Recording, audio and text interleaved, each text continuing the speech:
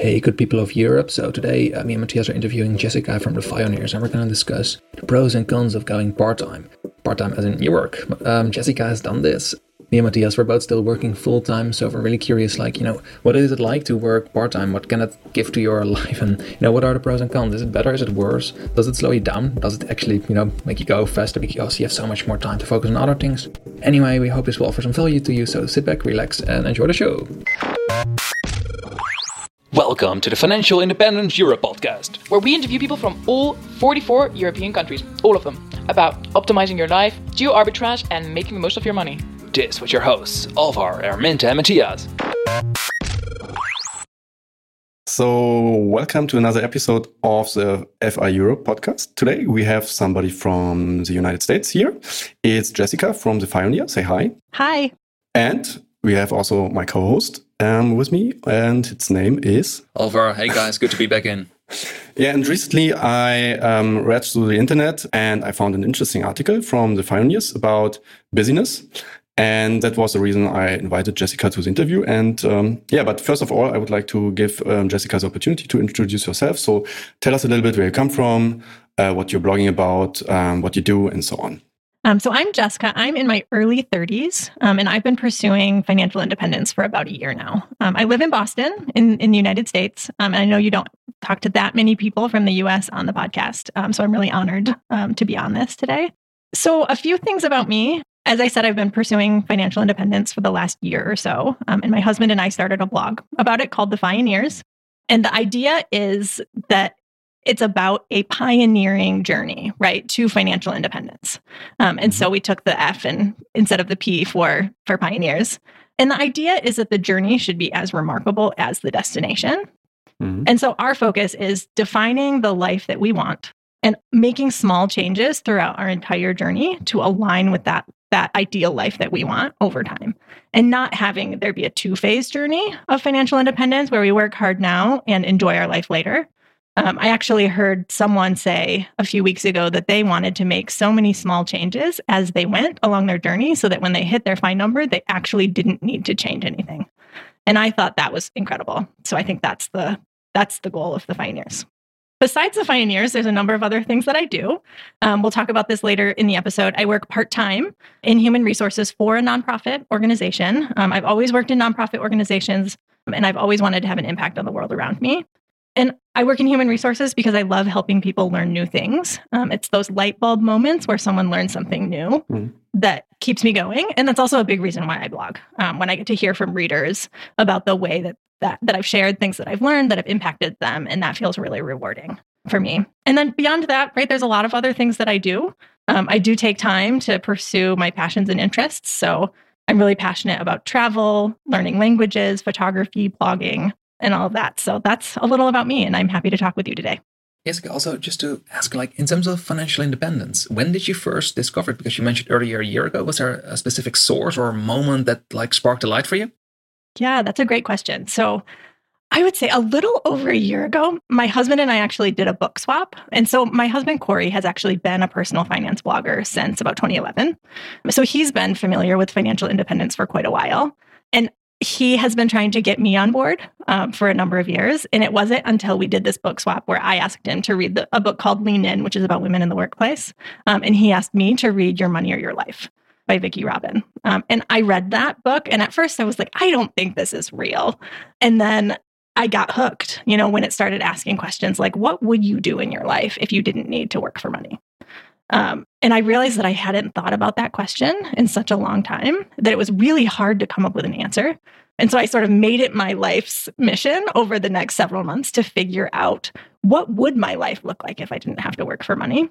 And so through that, reading that book and through that conversation, we've always been managing our finances pretty well. And so when I turned to Corey and I said, is this real? Is this a realistic thing that we could do? And he said, yeah, we have a 10-year timeline already, and we could speed that up if we decided we wanted to.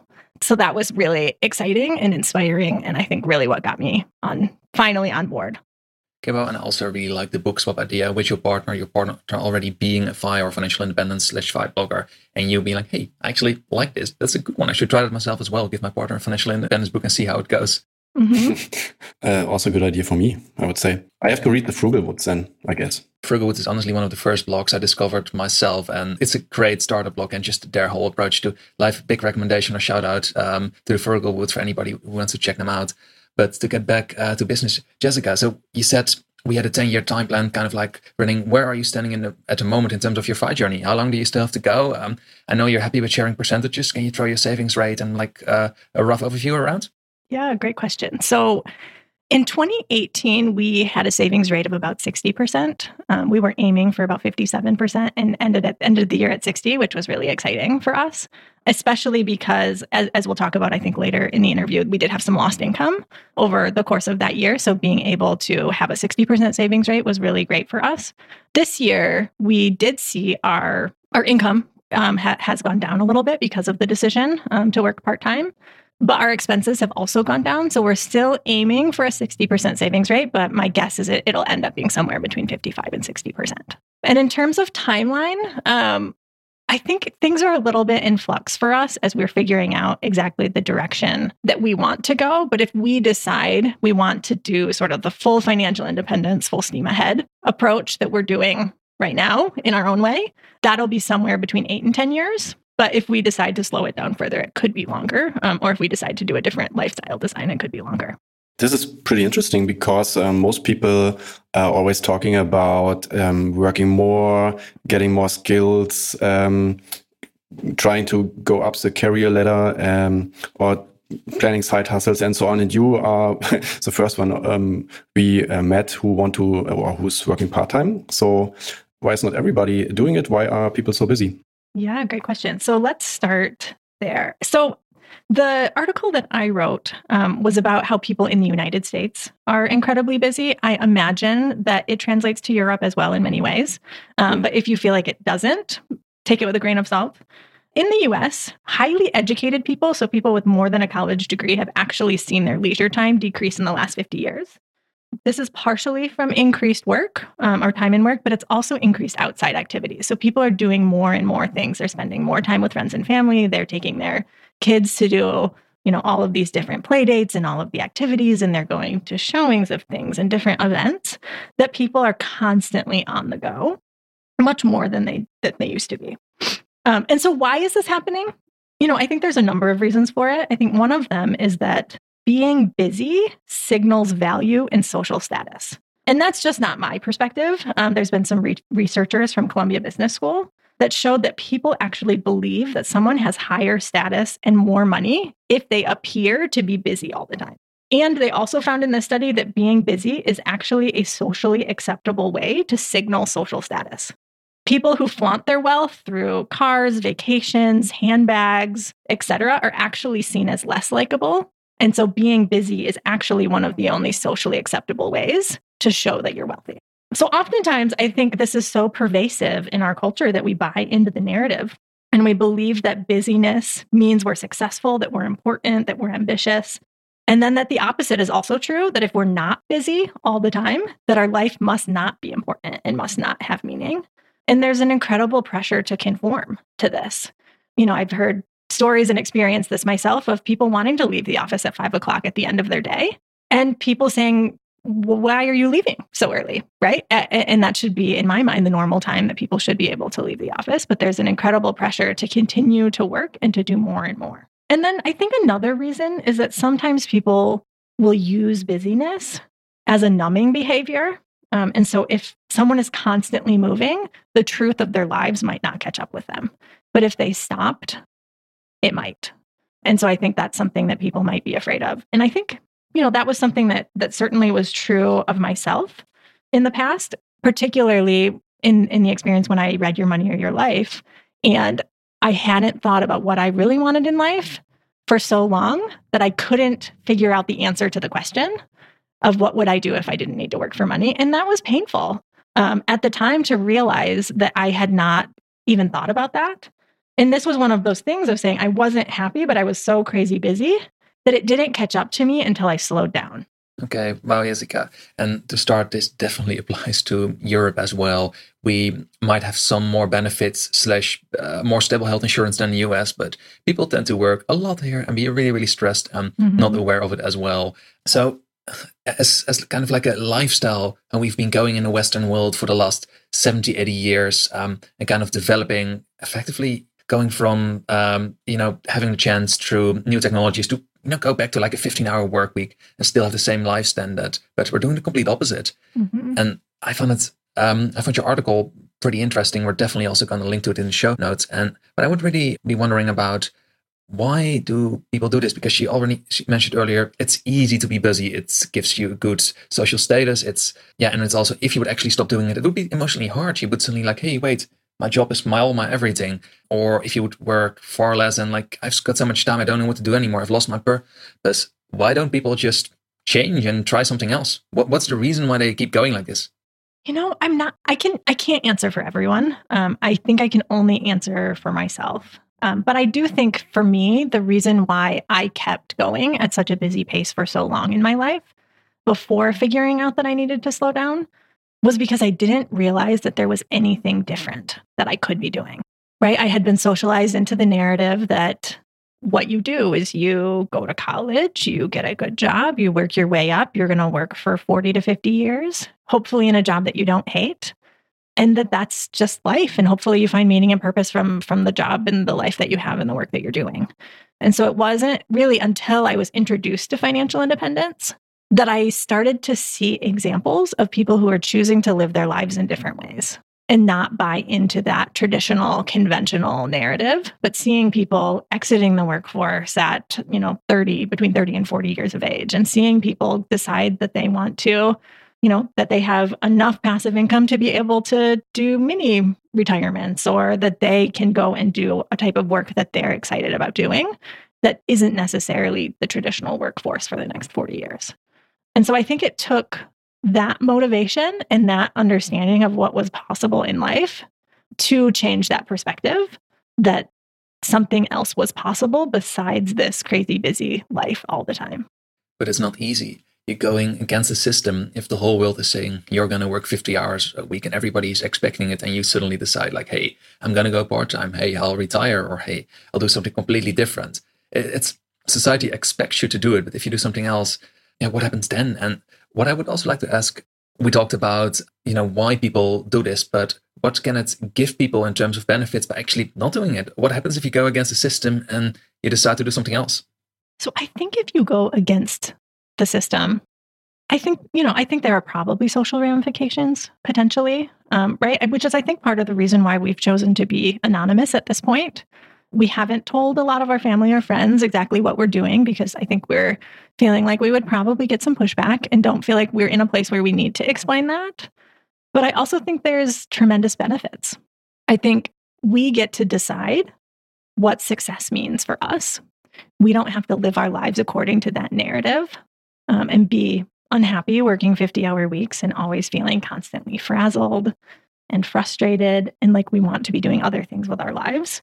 Right? We get to decide this is what success means for me. And we each get to do that individually. And for me, right, me going against the system means I have a vastly better quality of life because I get to say success for me means that I get to decide what I value and what I want to get out of my life. And then I get to spend my time doing those things, right? That's the ultimate goal, is that I'm doing things that make me happy, that are fulfilling, that help the world, that I'm going to feel really good about at the end of the day, rather than spending 50 hours a week at a job that I don't really like. I think FI is a huge movement, and it's going faster and faster. So there will be a time when it's socially accepted also to work less, I guess. And also, I think we don't have to work so much because of automation. In Sweden, they also test the 4-day work week or 6-hour work week. So I think the start is there. But still in organizational culture, especially also in consulting companies like the one I'm working in, but also in many other companies, there's a culture that you have to perform, you have to work harder than the other ones, otherwise you're not promoted. And how is it possible to change that kind of culture within an organization? I mean, you're working in an HR department. Are you, for example, able to change the culture of the company towards more, freedom or towards lower work time? That's a great question. I think the organization that I work for in some ways is fairly unique in that it's a women-run organization. And I think women-run organizations tend to be slightly more flexible in many cases. But I do know that most people in the organization are working full-time. There's certainly a handful of people who work part-time. And I think that what I've been trying to do is to set an example. I'm only 2.5 months into that job, so there's not, I would say, a lot of specific changes I've been able to make yet. But I think the things that I've been able to do is be really clear about what my work hours are. And I think it's really easy not really easy, but it is a lot easier to do that when you work 3 days a week and the expectation isn't that I'll be logging in on Thursdays and Fridays when they aren't my work days, right? And so when some request or some project comes to me, say, for example, I was giving a presentation, or I was asked to give a presentation with sort of a late notice. It was about 2 weeks before, and my boss asked me if I could put together a presentation for the entire organization. And I said, I would like a minute to think about it. And she was like, okay, why don't you think about it? Come back tomorrow. Let's talk, and we can talk about what needs to be deprioritized. And I went back to her the next day and I said, okay, so I have 5 work days between now and then. So it basically means that everything except these 2 things that absolutely need to get done need to be deprioritized until after this training that I do. And I think I've become, through financial independence, much more confident to say, I'm bringing you a skill that you don't have in your organization. You need that in your organization. And I can set my own limits. I don't need to work, extra hours. I can say, this is the capacity that I have, and these are the things that I'm going to do, and these are the things I'm going to push off. And so far, no one has had any challenges with that. And I think I'm hoping that might spread in the organization, right, to others who then might be able to say, okay, how can I deprioritize things, or how can I have these sort of negotiation conversations about priorities to say, yes, I can do that thing you want me to do, but this is what it means.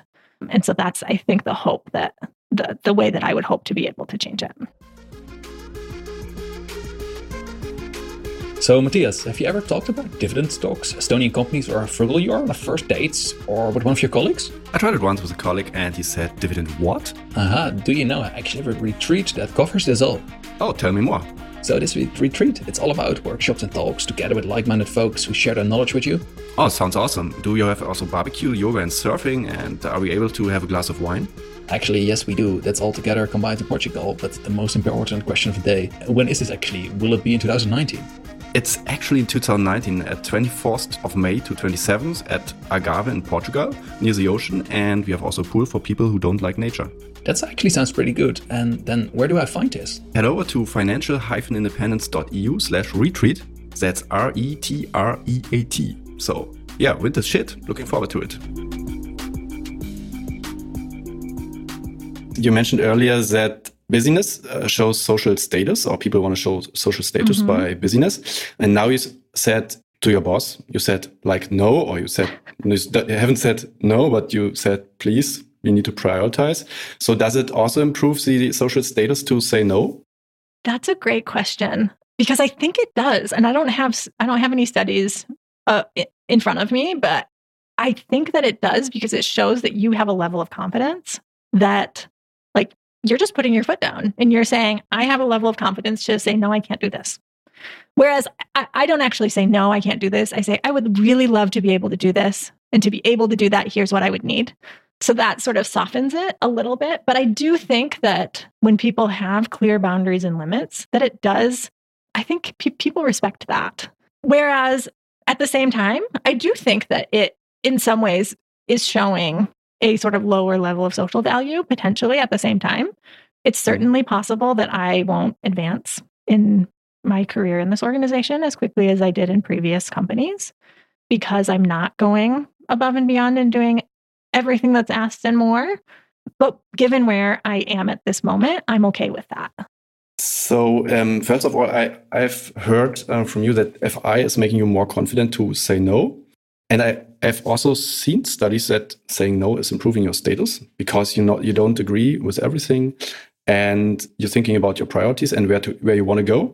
Mm-hmm. Another question that pops up in my head is when you work part-time, is it possible? Or is your career slowing down, or are you making progress in your career? I think when you say you work part-time, many people would think that you're not willing to go further in your career or in the company, take more responsibility and so on. Would you say it's possible to to improve your career or take better positions when you're working part-time? That's a great question. I do think it depends on the environment. I do think where I am, I think it would be possible in my organization, but I probably would need to decide that like this is the thing that I want to make a priority in my life, if that makes sense. And so during the interview process with this organization, I did have conversations with the CEO about the vision for the role, the vision, like, would it be possible for it to grow into a more senior role? And they said that it would be possible to do that.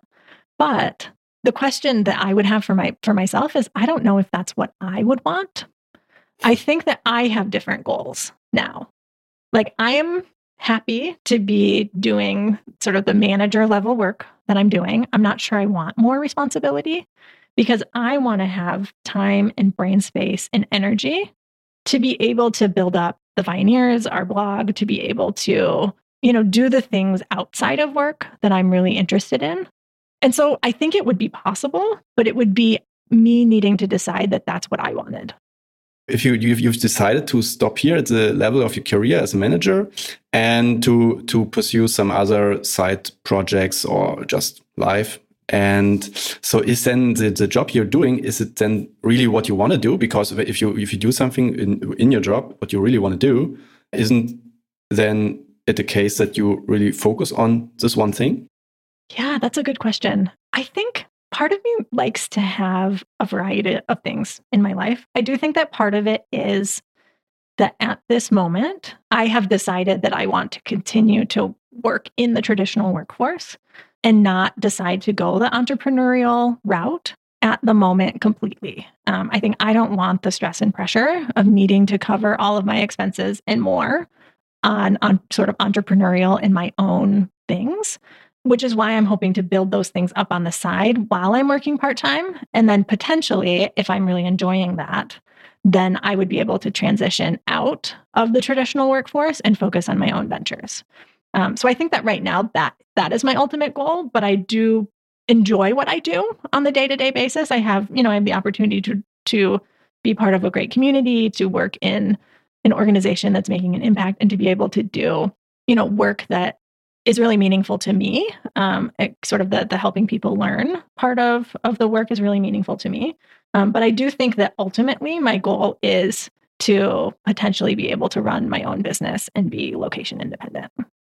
Okay, Jessica, I like this approach, and also not wanting to work 40 hours and recognizing, hey, I like working part-time and having other things on the side. That's completely fair. And if that works better for you as a person, go for it. I think it's, as an approach, like, I would love to do myself that personally. I'm only working 35 hours a week. So in US terms, it would probably be considered almost part-time. In the UK, it's still effectively full-time. And I would love to work even less than that. But the idea of having a main job, focusing on other projects at the same time, working 3 days, and at the same time, you're still advancing in your career. You're still learning things. There's still meaning to it. And can we make the case that, for example, you working 3 days and being able to focus on other passions makes you better at your job and at the same time better at your passions because you can focus on all of them at once instead of just one core thing. And now you can cross-transfer energy, skills, insights that you or say somebody else like would never have had if they had just solely focused on their 40-hour work week and had stuck to that. So thank you for this. As an insight, I can really learn something from this myself as well. Great. And I think what you said is true. I think there are so many things that I take actually from blogging into my workplace. And one of the things my organization does is they sort of help people through financial coaching. And so I'm able to bring the perspective that I know about finances into that space. And then I actually bring a lot of the things that I learn in my workplace back into my blogging. one recent article that I read was about when people should start looking for a new job. Or another one was how to negotiate salary, and giving people tips that sort of from a perspective, from a hiring manager perspective, where I've been on both the sort of negotiator side as well as on the company side, negotiating with candidates. And so giving people information that they might need to be able to do that. And so I think I've been able to sort of cross-pollinate the different areas of my life. Now, obviously, many people hear this and they think like, hey, this is amazing. I want to work part-time as well and organize my life like this, but they're stuck in a job. And if they would even dare saying, I want to work 25 hours a week, they have the idea, I'm going to get fired. How do you go on getting this actually organized in your life? If somebody is listening like, hey, I would love to work part-time. Like, how do you either find a job that works with that or convince your current company / boss to let you do it? Yeah, that's a great question. So for me, I actually found an organization that was looking to hire someone into a part-time role.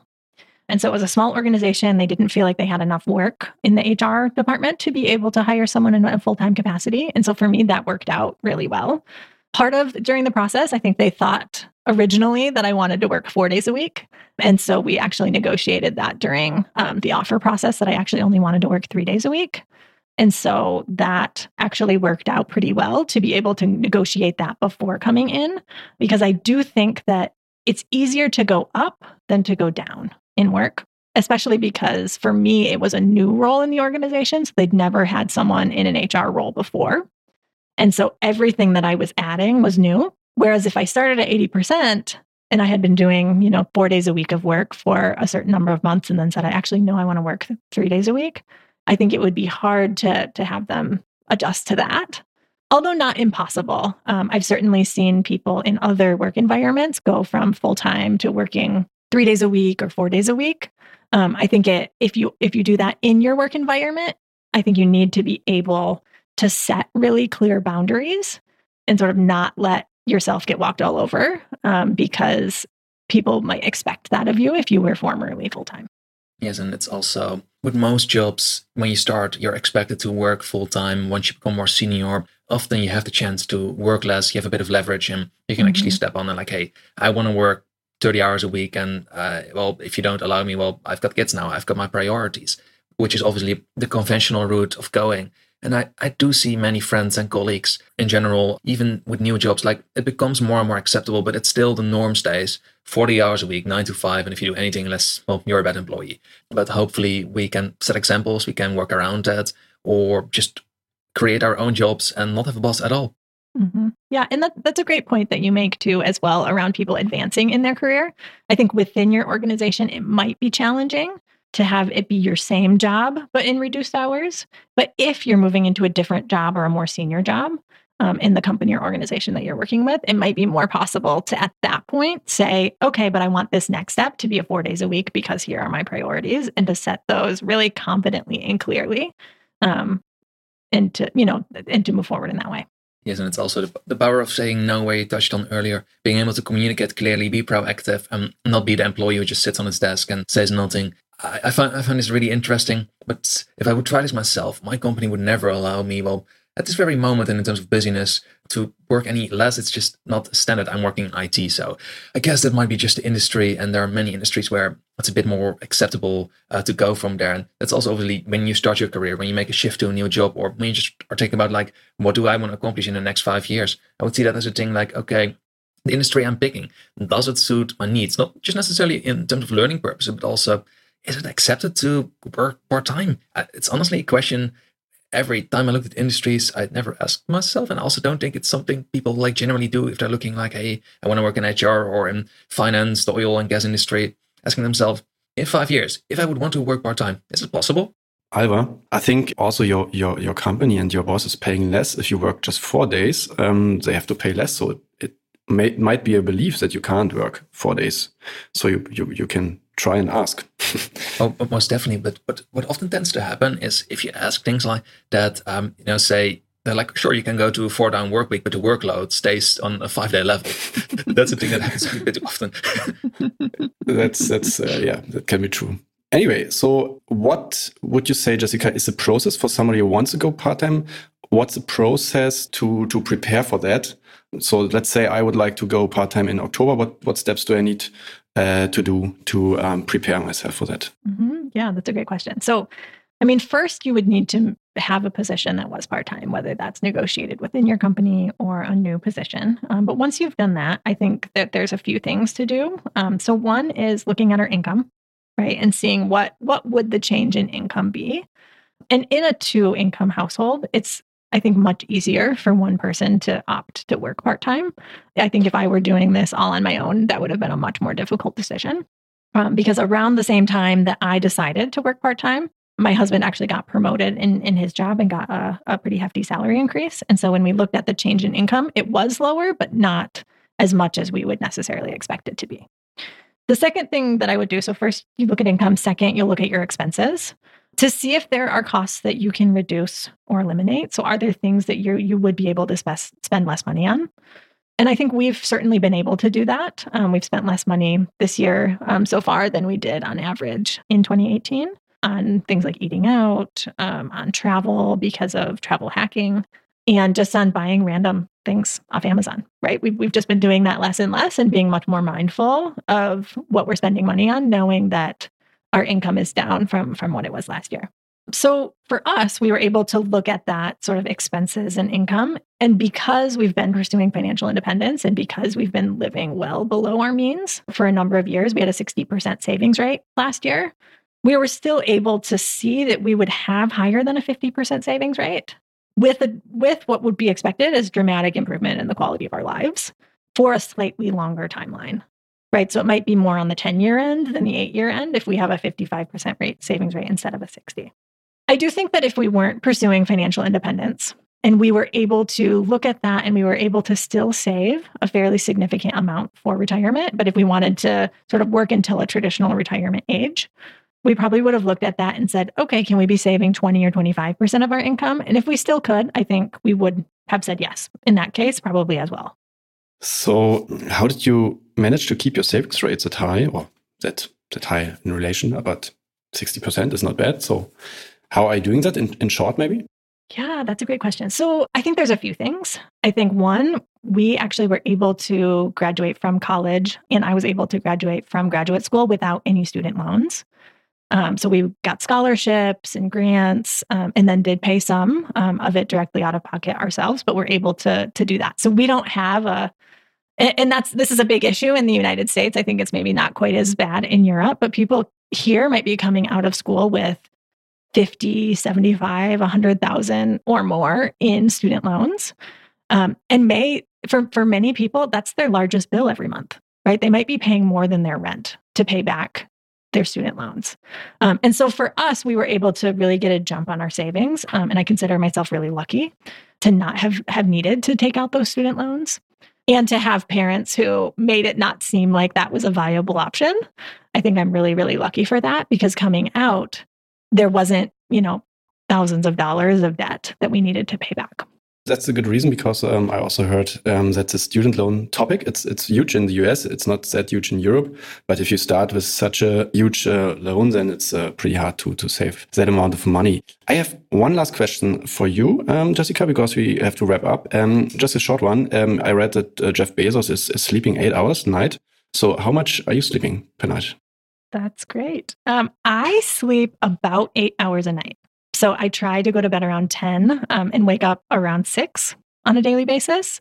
Mm-hmm. And I feel like I need 8 hours of sleep to be able to function productively. And so that's a big priority for me.